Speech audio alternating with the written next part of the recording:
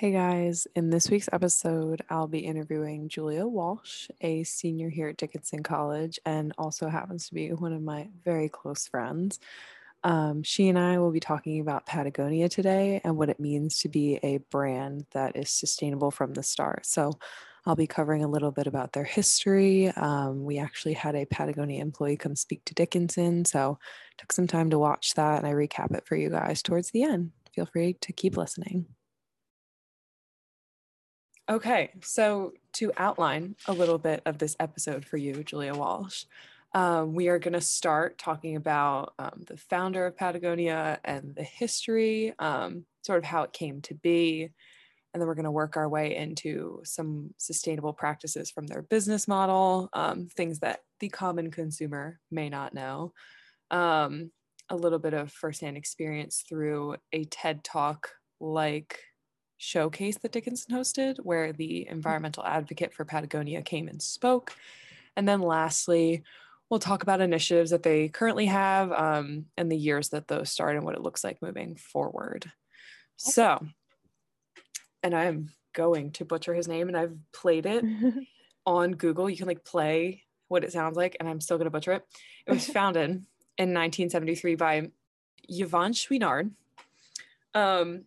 And he started his sort of outdoor adventure experiences, rock climbing at the age of 14 through a program that was sort of like the Boy Scouts, but more focused in like outdoor recreation.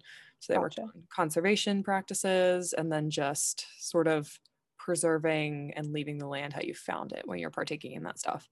So he did that. Exactly. He did that at the age of 14 in Southern California, which is where he's from. Obviously, their headquarters are now in Ventura, California, but he is no stranger to the West Coast. And in his late teens, he picked up skills as a blacksmith in order to make his own climbing equipment. Probably also going to pronounce this one wrong, but the main thing he made was a piton. I'm going to say a piton, not a piton. Piton. And those are kind of, I don't know really how to describe them. They're like the little hooky things that you have to hammer into the mountain to go up. Mm-hmm. Okay. Kind of like a staple type of thing. Is that a climbing term? I don't know. Oh. Like when you're doing like a set climbing course, there's like some staples in. Yeah, it's the stuff that you would, yeah, it's that. Exactly. Cool. You'll hammer it in, go up the mountain things. So he learned how to make those. And as a climber himself, he made them a little differently than the standard ones. So he was making them a little better based off of what he thought they needed fixed. Mm-hmm. And then he would sell them for $1.50. And this was all prior to his founding of Patagonia. So this is back in the 60s.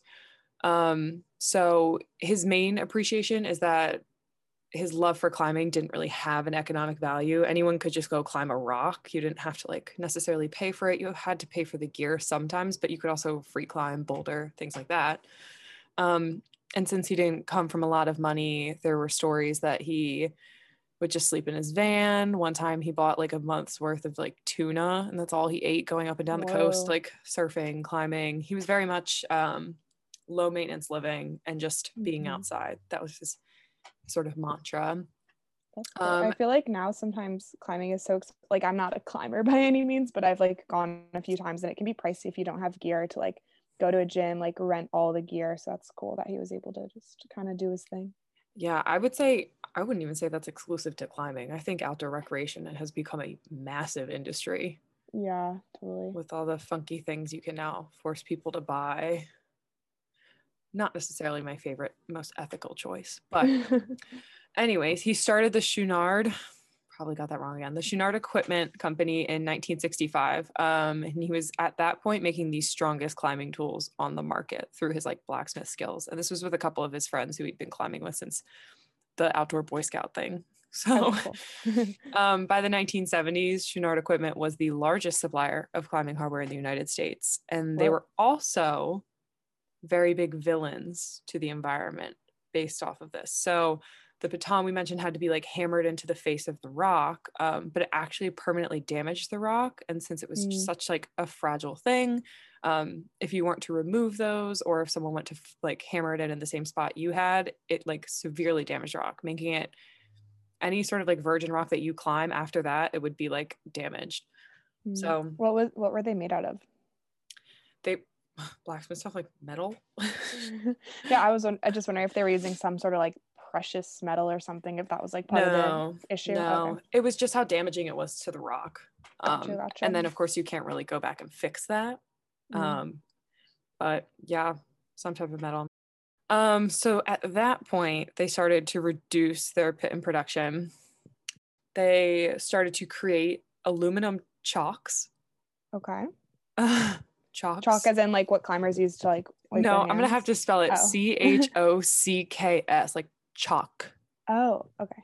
No L in there, but it's an aluminum chalk, and the best way I can describe is it looks like a hexagon, like it's just a aluminum hexagon with nothing in the middle. It's hollow. Okay. And that was to substitute the piton. So you would wedge those in by hand versus hammering. I think the hammering was like the big damaging part to the rock. But you would wedge them in by hand, and then they could be removed, so you wouldn't have to leave them in the rock either. Oh, cool. So by 1972, they ceased their own personal use and also the sale of pitons for their company.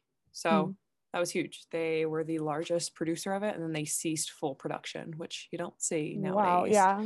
Especially if it's obviously something people are buying. Like, yeah. I also think that speaks to like he was able to, prior to even having Patagonia and founding it, he was able to reroute an entire business based off of what he was seeing was damaging the environment. So I think that's where his like innate sustainability practices like come from, sort of this prime experience of damaging the earth and wanting to change it. So after that, he's very successful making stopping making pitons and making chalks. okay. So it was said that he had this rugby shirt that he got in the UK that he wore everywhere, and he loved it because of its practical use.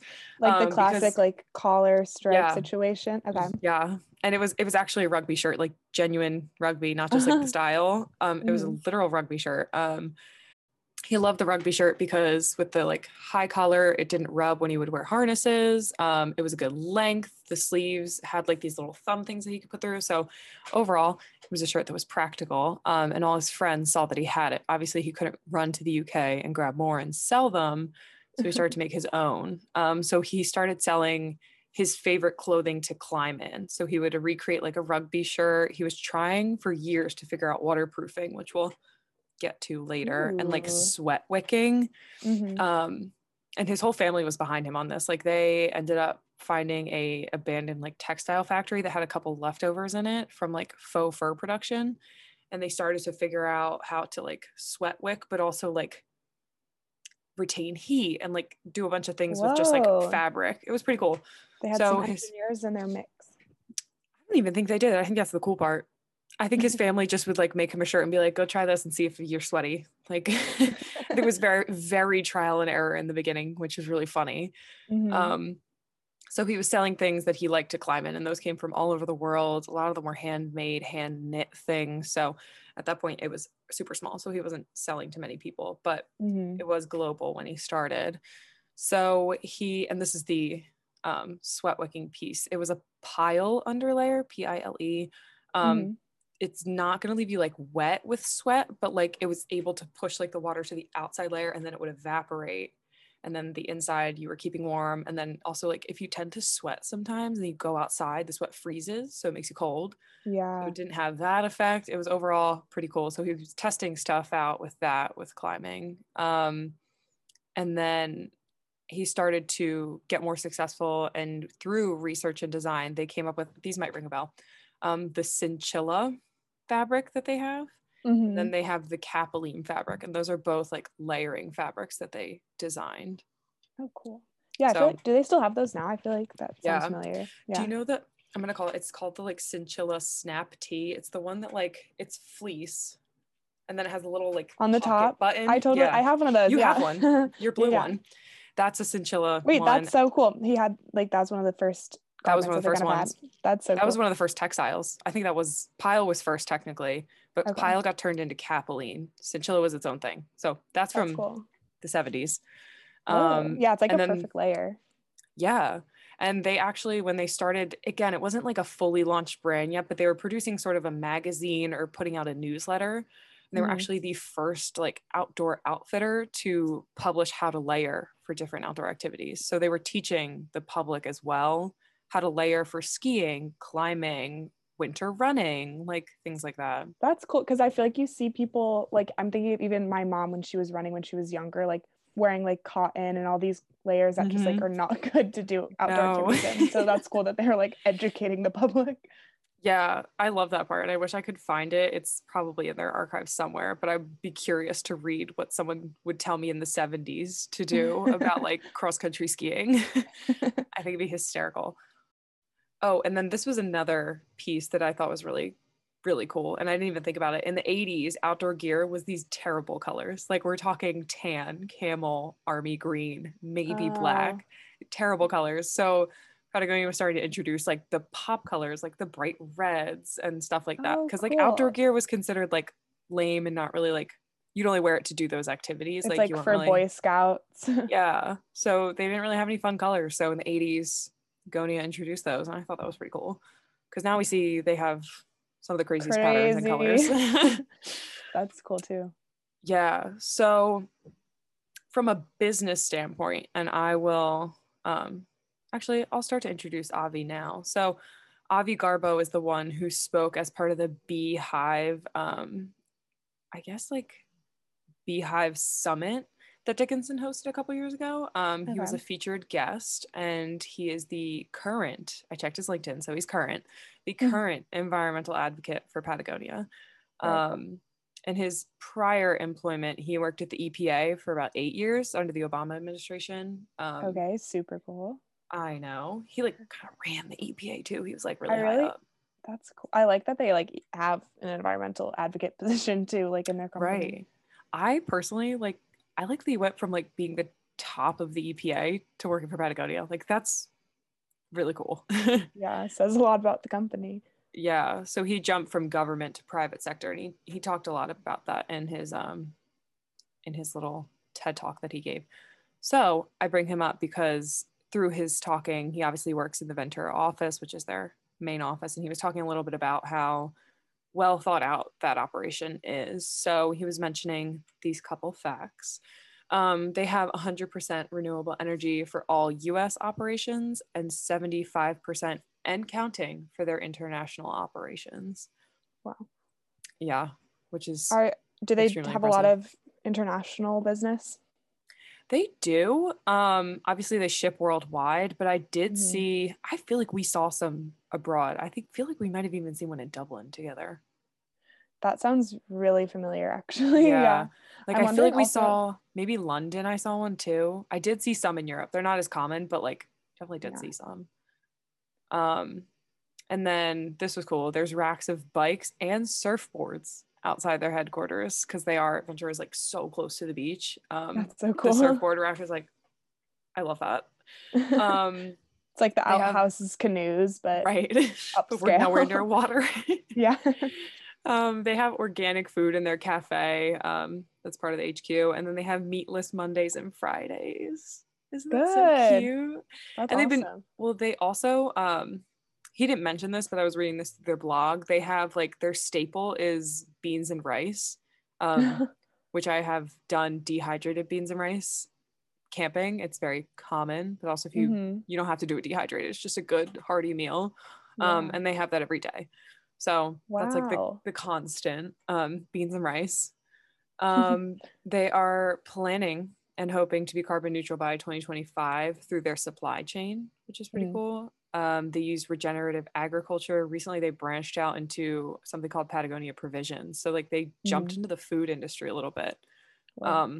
I've tried their stuff. It's actually really good. They do the dehydrated stuff for camping. They have like granola bar type things. They actually have like fish, which sounds really weird. Whoa.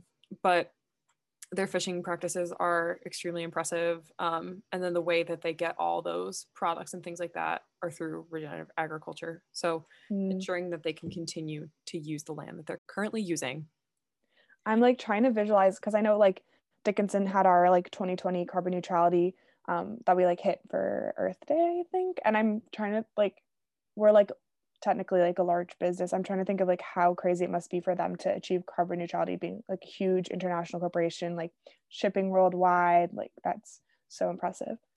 Yeah, and I know when I did the Copenhagen Fashion Week episode, part of their requirements for the brands that participated was to have a well thought out supply chain. And these are small Danish designers where I'm not saying it would be easy, but it would be easier for them to complete that. And this is a large scale corporation. And I'll touch on it later. They don't own their textile factories, like where their products are made, which is a little difficult to have that carbon neutrality because they aren't necessarily the ones who own it. Right. So they talk about how they work through like fair trade and like wage respect and things like that through companies and warehouses that they don't own. So they kind of work their way around it. I'll talk about it in like a second, but they work their way around a couple loopholes to make sure everyone was getting paid fairly. And also back to the Patagonia provision stuff, I did pick it up once in the DC store, and I'm not gonna say never expires, but like it's got a long shelf life, which is pretty cool. It's like astronaut food.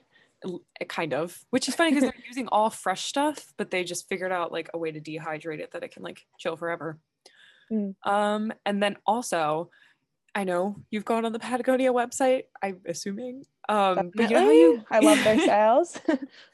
We were no stranger to their sales back in Cooper 204, but you know how when you go on their website, typically there's like a video or like they never promote their clothing basically on their homepage. It's like a massive, the screen is filled with like sign this petition, like watch this video. We have a documentary coming out about like surfing in Costa Rica and like gender inequality. Like they cover everything.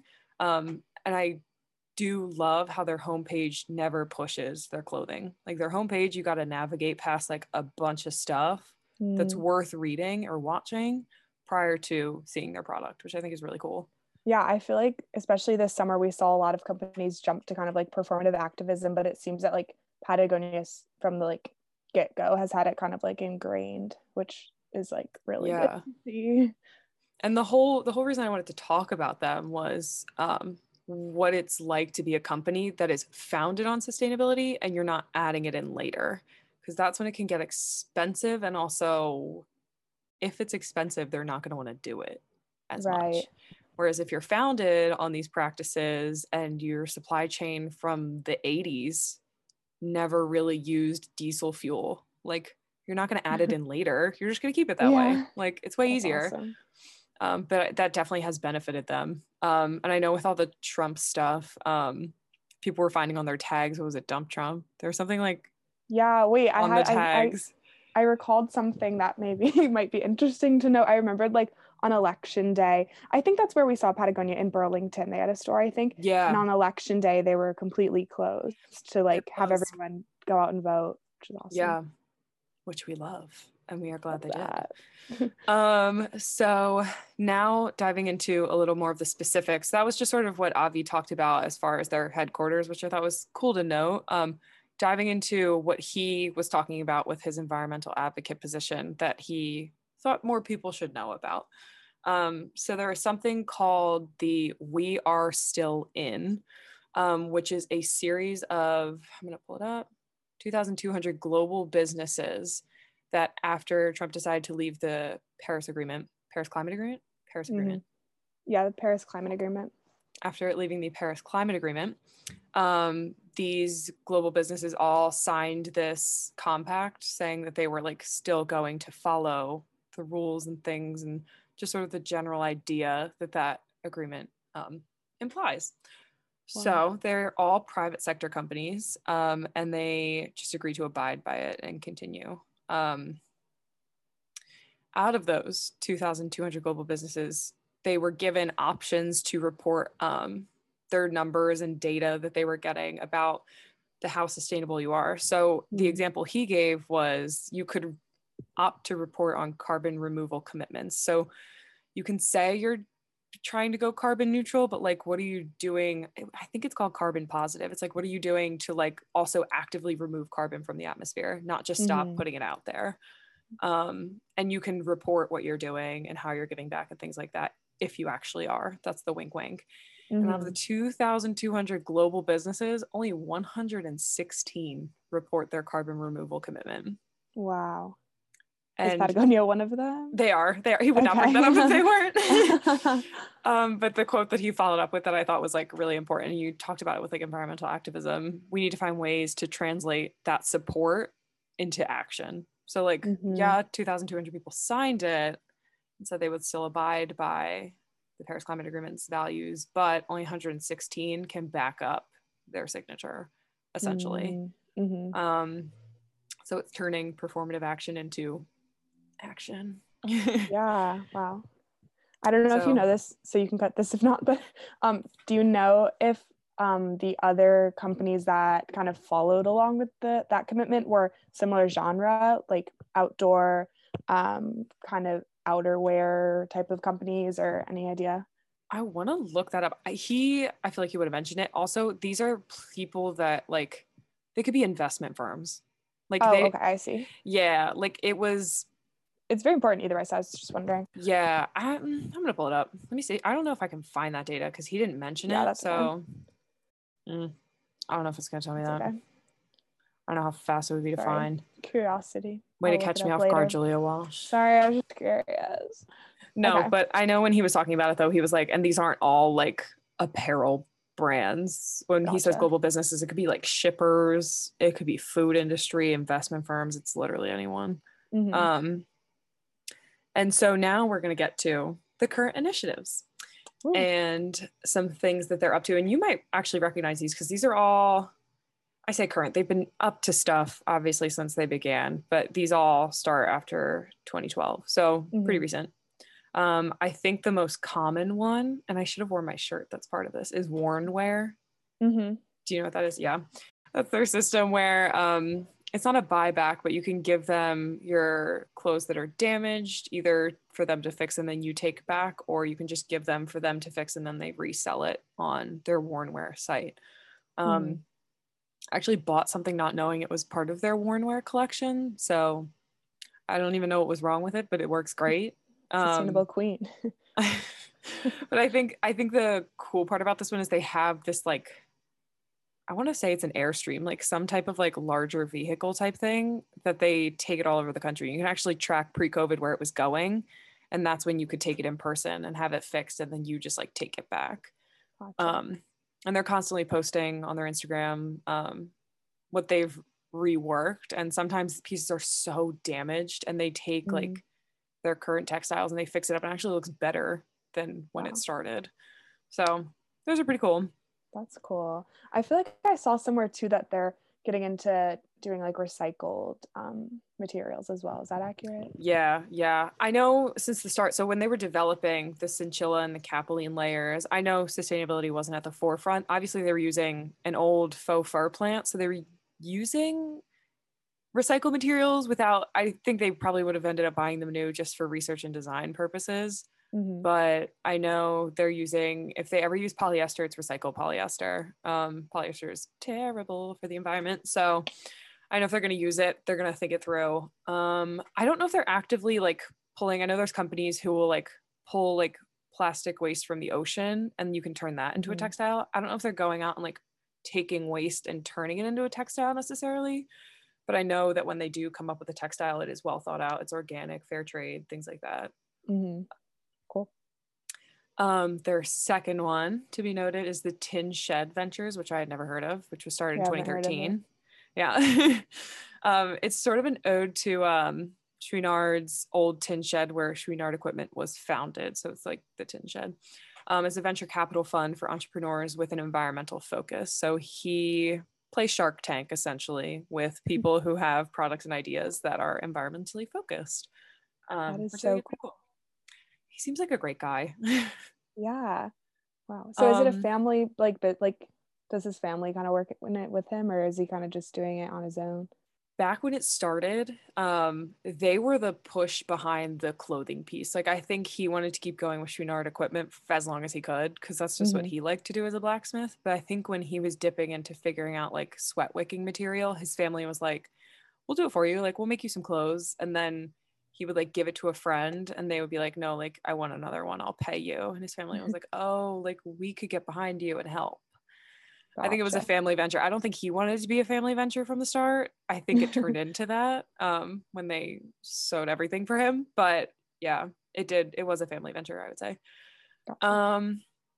The other one that I think is probably, I like their worn wear, but this one seems really important to me, is the fair trade. Their stance on fair trade. I think it's just called their like Fair Trade Act of 2014. So some of the money spent on every single product goes to the producers and it stays within the community where that warehouse and that production plant is. That's what we're saying. Like they don't have control necessarily. They don't own the textile production plants where people make their garments. So they're not really in control of what they get paid necessarily. But their loophole is giving part of that money back to community programs or giving it back to the producers. Obviously, they're not outsourcing to like horrible production companies, but they're giving back to the producers and saying like, you better do something great with this and make sure that they're good. So things like that. That's so good. Yeah. Mm-hmm. And anytime they're sourcing outside of the United States, I know cotton is a huge debate right now because there's a lot of unfair wage like management, and the cotton production out in, I would say, East Asia is terrible right now. So I know whenever they pull from other countries, it's fair trade as well. And lastly, a great one for our generation is Patagonia Action Works, which was started in 2018, which I feel like I've heard of maybe, but they're connecting, taking customers that they've had. So it's not the best when people take emails when you buy things, but they basically shoot up your email with environmental action groups that are local to you. So they're able to pull where you are and where the item was shipped to, and then target local action groups and send them to you so that you can either get involved. They'll notify you when there's like a climate march and things like that, within like a certain mileage distance from you. So that's sort of the benefits of where like Instagram listens to you and stuff like that. Like they can take your email and then just like send you anything they need. But yeah, that's what they are. Helpful things. I know, right? And that's all I have. Do you have any questions? Sweet. No. The only other thing was I thought it was cool how it's like interesting because it's obviously like part of like capitalism, like a business that's like creating like products that it's like not fast fashion, but it I don't know, I feel like there's an interesting dynamic there. So I think it's cool that they try to like still be so conscientious even though they are like producing a lot of products all the time. I don't know, I feel like they do a good job of kind of like balancing that. It's cool. Yeah, and I would say they're also one of the only large-scale corporations, obviously in the outdoor recreation industry, but there's a lot of corporations that people are praising for being sustainable right now. And I think they're breaking even sustainable. Like, I don't think they're positively contributing or like positively like giving back and like helping in a bajillion different ways and making sure like other people understand and donating to things. Like, I don't know if climate positive is the right word. I don't even know how to describe it, but I feel like Patagonia is like not only breaking even, but they're going like above and beyond to make sure, which I think obviously gives them the foot up, but I think also starting out sustainable gave them the foot up anyways. So maybe hopefully 5, 10, 15 years down the road, companies like Marmot and like North Face will also start giving back and being climate positive, but I don't know. I feel like that genre, it like goes well with that like genre of brand. Like I know REI is kind of on a similar wavelength. I don't know if they were also like closed for Black Friday, but I feel like they have a similar idea. They have a good, I feel like you probably know this, but they have a great garage sale program that I think pulls from Patagonia worn wear type thing. Like if you can return anything, even if it's damaged, people will note the damage and then they sell it like once a month. That's how I get like all my ski clothing. But I think that has the same idea as worn wear and things like that. And I know a lot of brands don't want to be resold via the REI garage sale and they ask them not to. And they're like, look, we'll take all our damaged stuff back. Like we don't ever want our reputation to come off as like damaged and things like that. And I know Patagonia is one of the brands that's like, please do, like, please resell our stuff, even if there's a hole in it, like get into it, which is nice to know.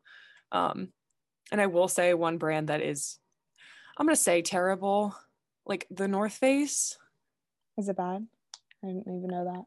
Just as an outdoor recreation brand, they're not thinking it through.